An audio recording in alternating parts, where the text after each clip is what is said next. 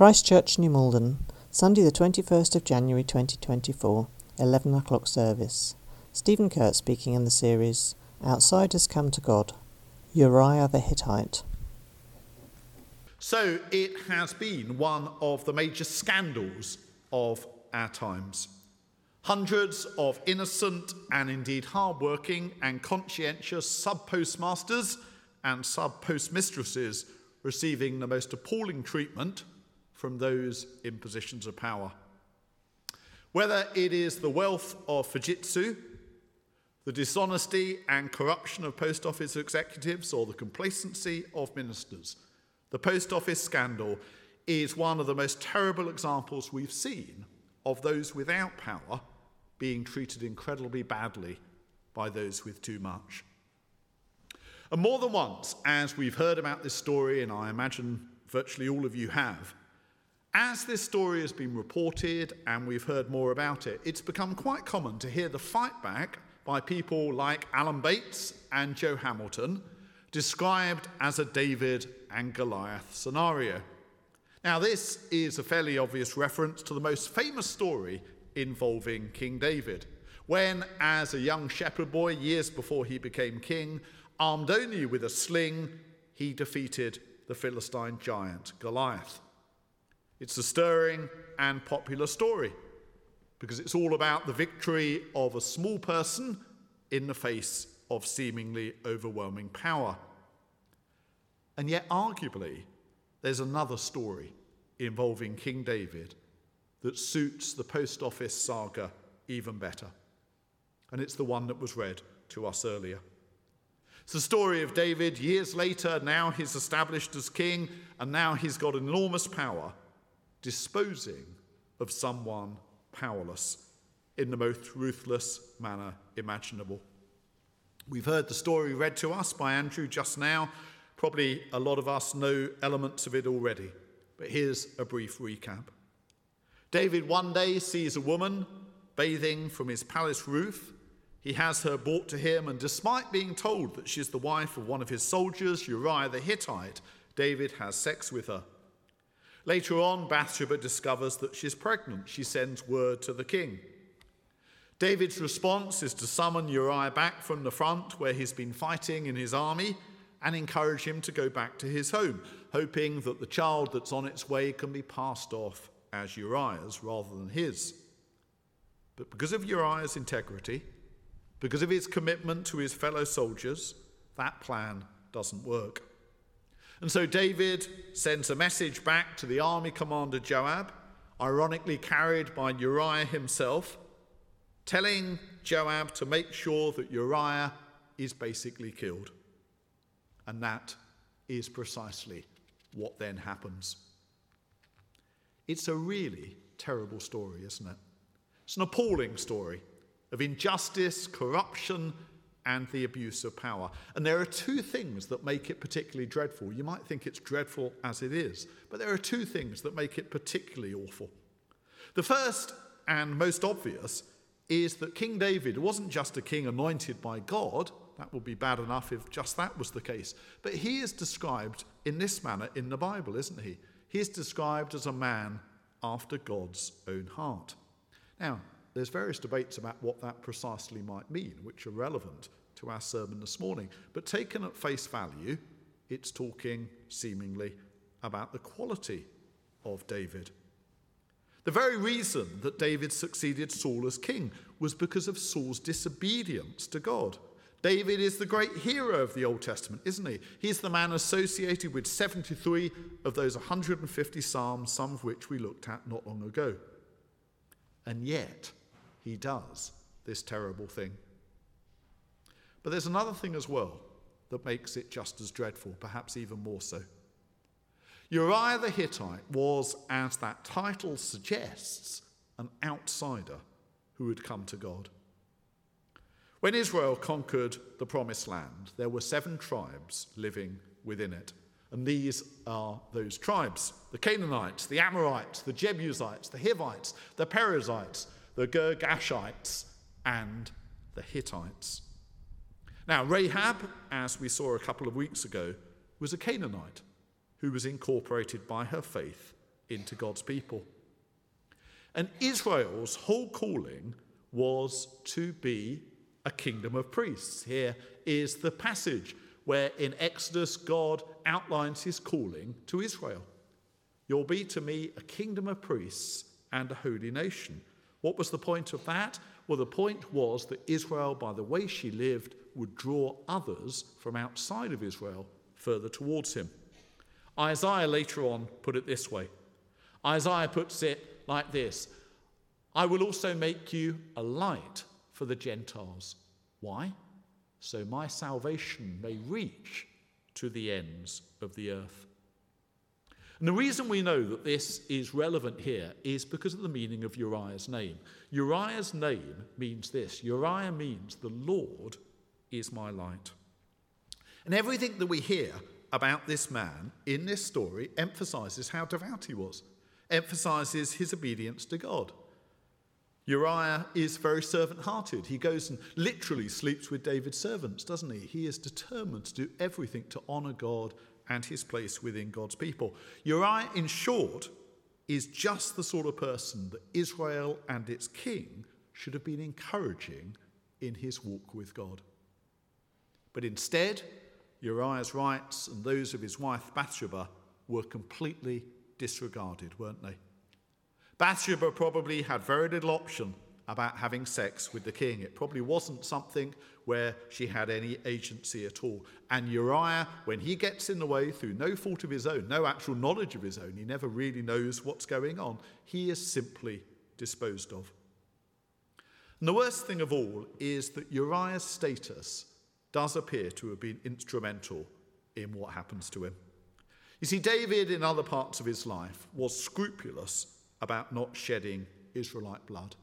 When he's being hunted down by Saul before he becomes king and he has the opportunity to kill Saul, he doesn't take it. Later on, when he's cursed by Shimei as he leaves Jerusalem after Absalom's rebellion, the soldiers say, "Shall we kill him?" David says no. He's a member of Israel. It seemingly is significant at that point. But here, as elsewhere in the story of David, because it's not the only example, the blood of this Gentile, even one who's faithfully following God, is regarded as worthless. And sadly, it is a common perspective.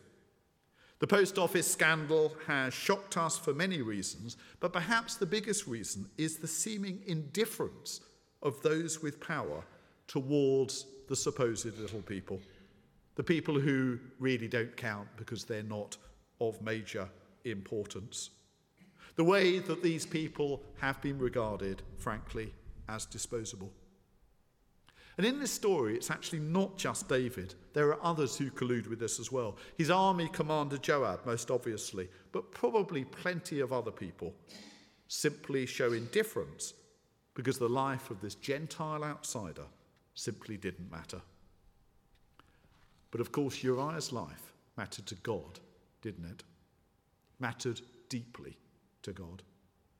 God isn't actually mentioned throughout most of this chapter. We hear this story without God being mentioned throughout most of it. And that's significant because God isn't really being invoked in any of this until we get to the last verse, the very last verse that Andrew read in that reading from 2 Samuel chapter 11 this morning. After Bathsheba's time of mourning for Uriah is finished, there's no reason to think that wasn't genuine on her part, David has her brought to his palace and he makes her his wife. Again, we don't know whether Bathsheba really had any say at all in that. But right at the end of the chapter, we see these very significant words. God hasn't been mentioned all the way through the chapter, and now suddenly he is. But the thing that David had done, the writer tells us, displeased the Lord. And that's because every human life matters to God, particularly those of the vulnerable and outsiders.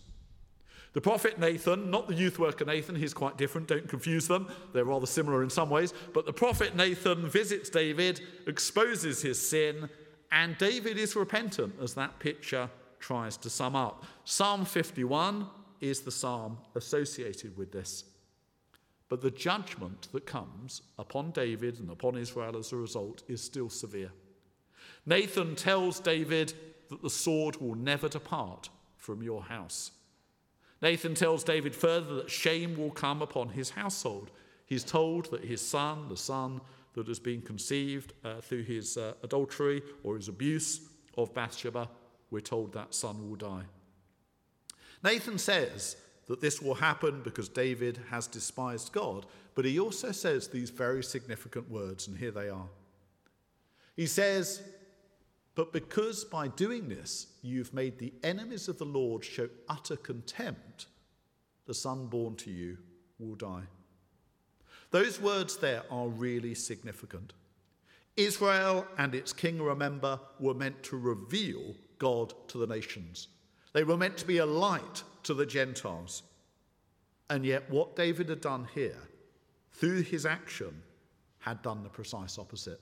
Now, we don't know whether that's intended to mean that the pagan nations heard about this and had more contempt for Israel. It's more that somehow spiritually this either summed up or it became fully aware to them that Israel was the opposite from being that light to the nations that she was called to be. And it's such a betrayal of Israel's vocation, this action by David, that it basically starts the slide of the entire nation to disaster. You see, David's reign is the high point for Israel. It's got a massive empire, there's a lot of wealth and so on. That carries on in many ways under his son Solomon, who succeeds him. But basically, fairly soon, it all falls apart. The nation of Israel becomes divided into two. It sins more and more, and as a result, it's more and more oppressed, and eventually the climax is it's taken into exile. And although there's a geographical return from exile, a great deal of the symptoms of exile continue in the New Testament period, most obviously being oppressed and dominated by foreign powers. By the New Testament time, that's Rome. Israel, in other words, by New Testament times, is still in that state that really comes in consequence to this action of David. You see, God made great promises to David in 2 Samuel chapter 7 about him having a son who would reign forever. And yet what David did a few chapters later in 2 Samuel 11 to this innocent Gentile outsider seems to have completely scuppered God's plans. It seems to have completely wrecked everything that God had in mind. And it might have done, but for the coming of Jesus. Jesus, as we know from the Christmas stories, came from the line of David. Jesus, as we know from the Christmas stories, came to be born in the town of David, Bethlehem. He came to sit on David's throne. He came to be the son of David. And in the process, he came to bear that curse that had come through David's actions. In that passage that Claire read to us from Paul's letter to the Romans, it speaks about Jesus being descended from David. And the translation didn't really quite convey the way that I think it's meant to come across. Because Paul in that passage describes Jesus as being descended from David according to the flesh. Now, other parts of the Bible use flesh in a more neutral sense. Most obviously, John chapter 1, the word became flesh and dwelt amongst us. That's a positive way of putting things. But the word flesh within Paul's writing always has a negative connotation.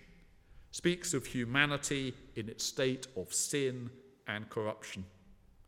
And Jesus was descended from David according to the flesh. Now, what does that mean? Well, when we look at the way that Jesus lived, it was the very opposite of showing indifference to the little people, wasn't it?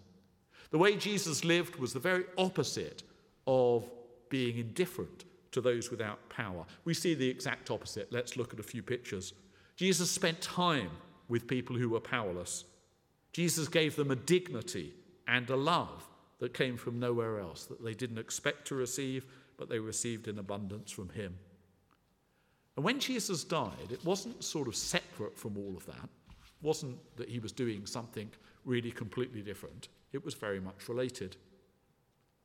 It was precisely because he was descended from David according to the flesh that when Jesus died, God's judgment could be executed upon the sin and evil that had accumulated within Israel through David's treatment of Uriah and everything else that had sprung from this.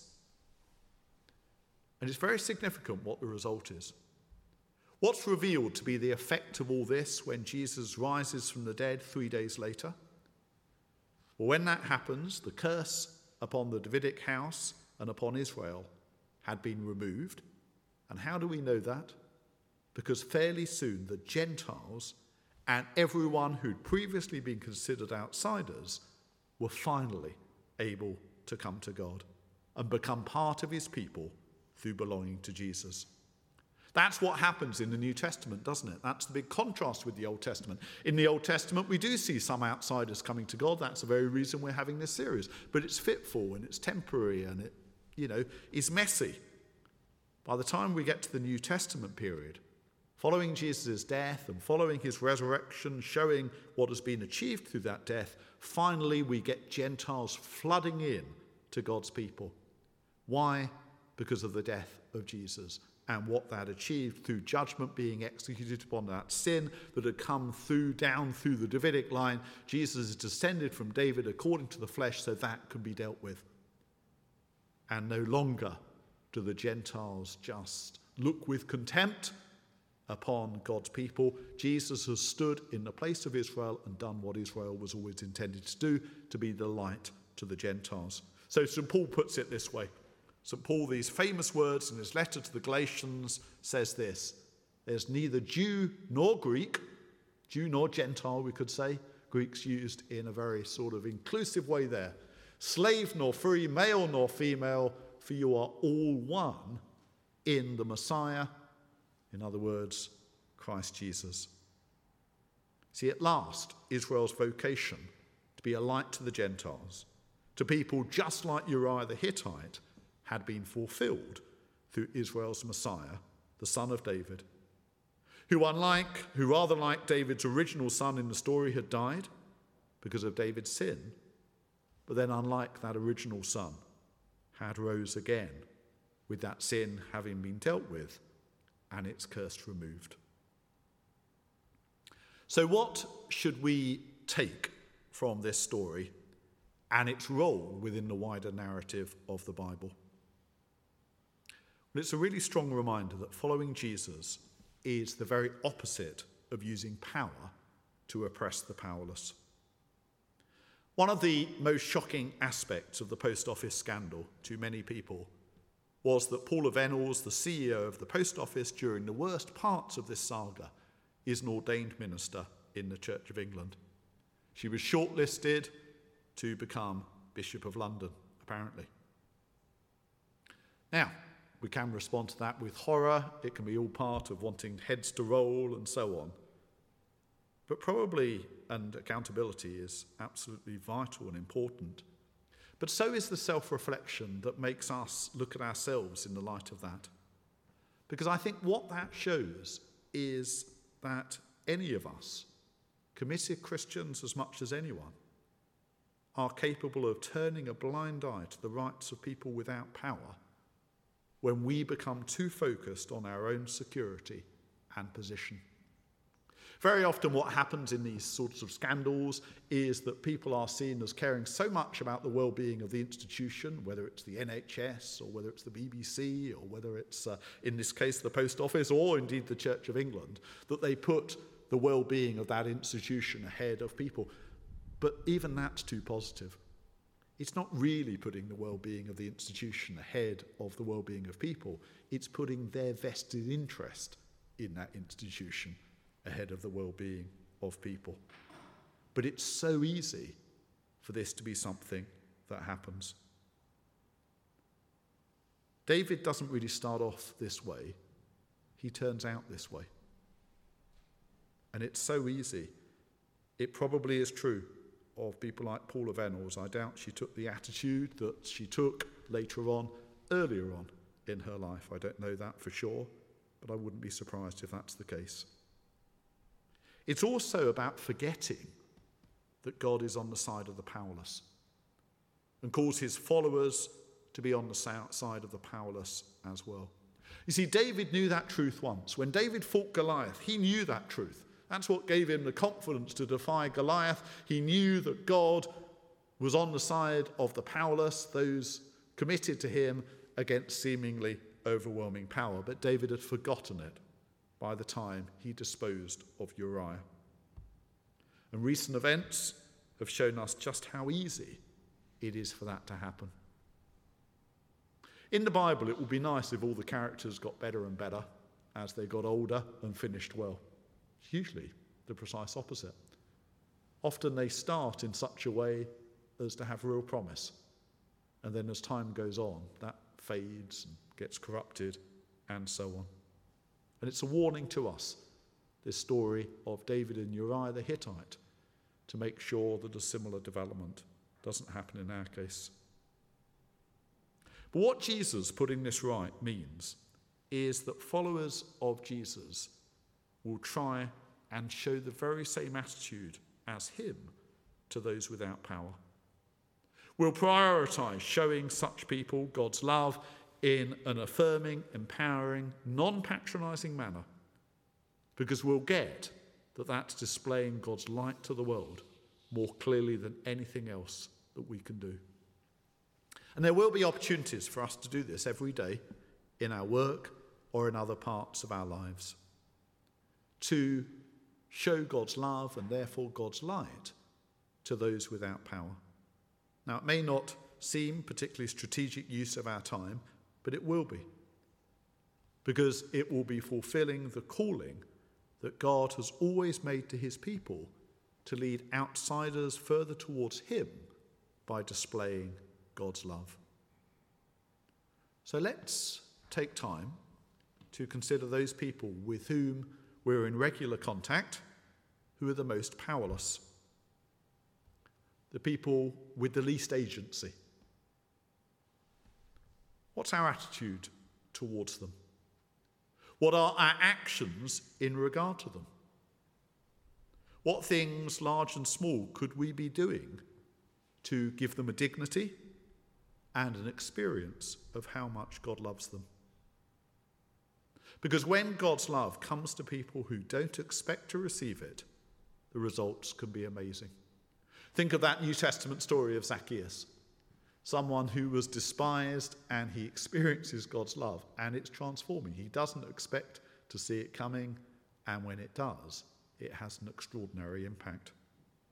Now, we try to do this in the mission of this church. That's the rationale behind so much of what we're trying to do.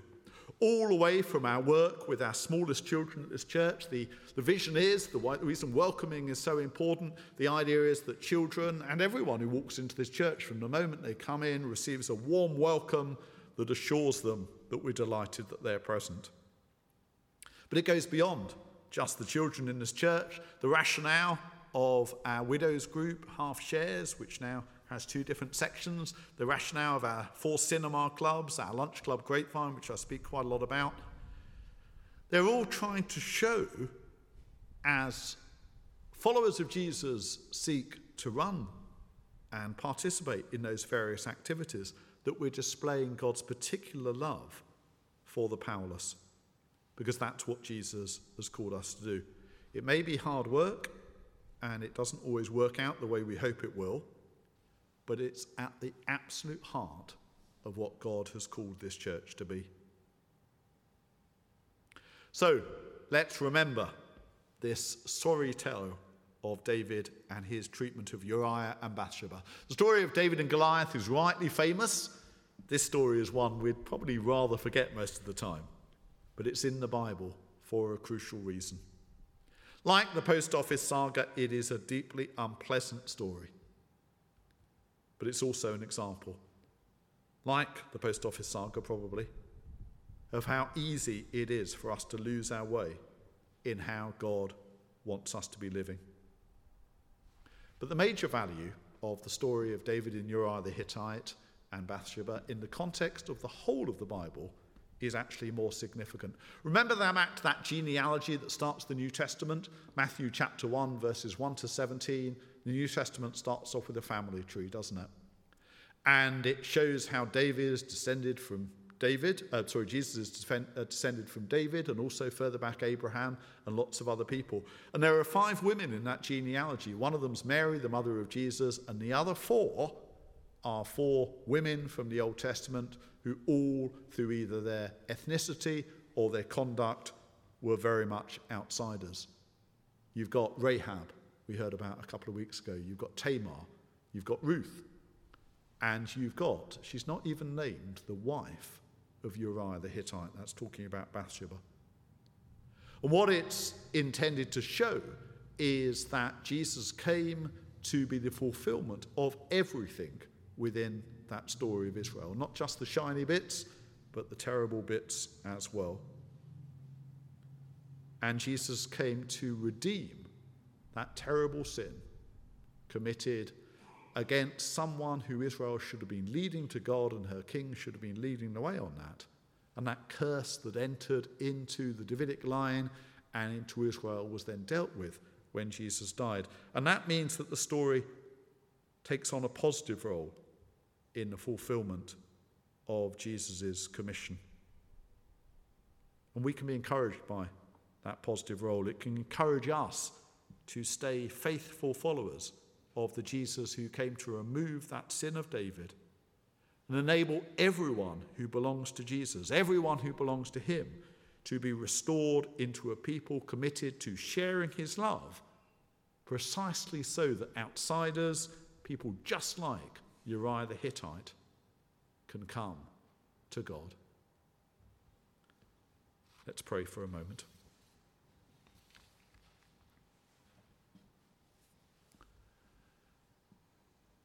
Let's think of someone we know, perhaps we're in contact with regularly, who appears to be lacking in the power that others have.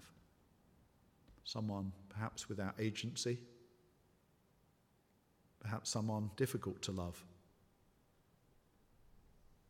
And let's think what God is calling us to be in regard to that person.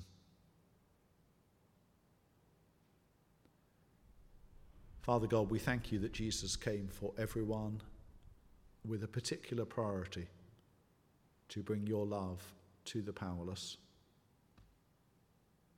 Would you help us to act like that as well, to shine your light to those currently outside of your people, so that they recognize that they're loved, they recognize that they're wanted. Help us to do this as a church, help us to do it as individuals. Make us a missionary people who will display your light to those outside of your church so that they'll be drawn in through your love.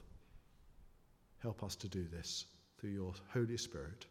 In Jesus' name, amen.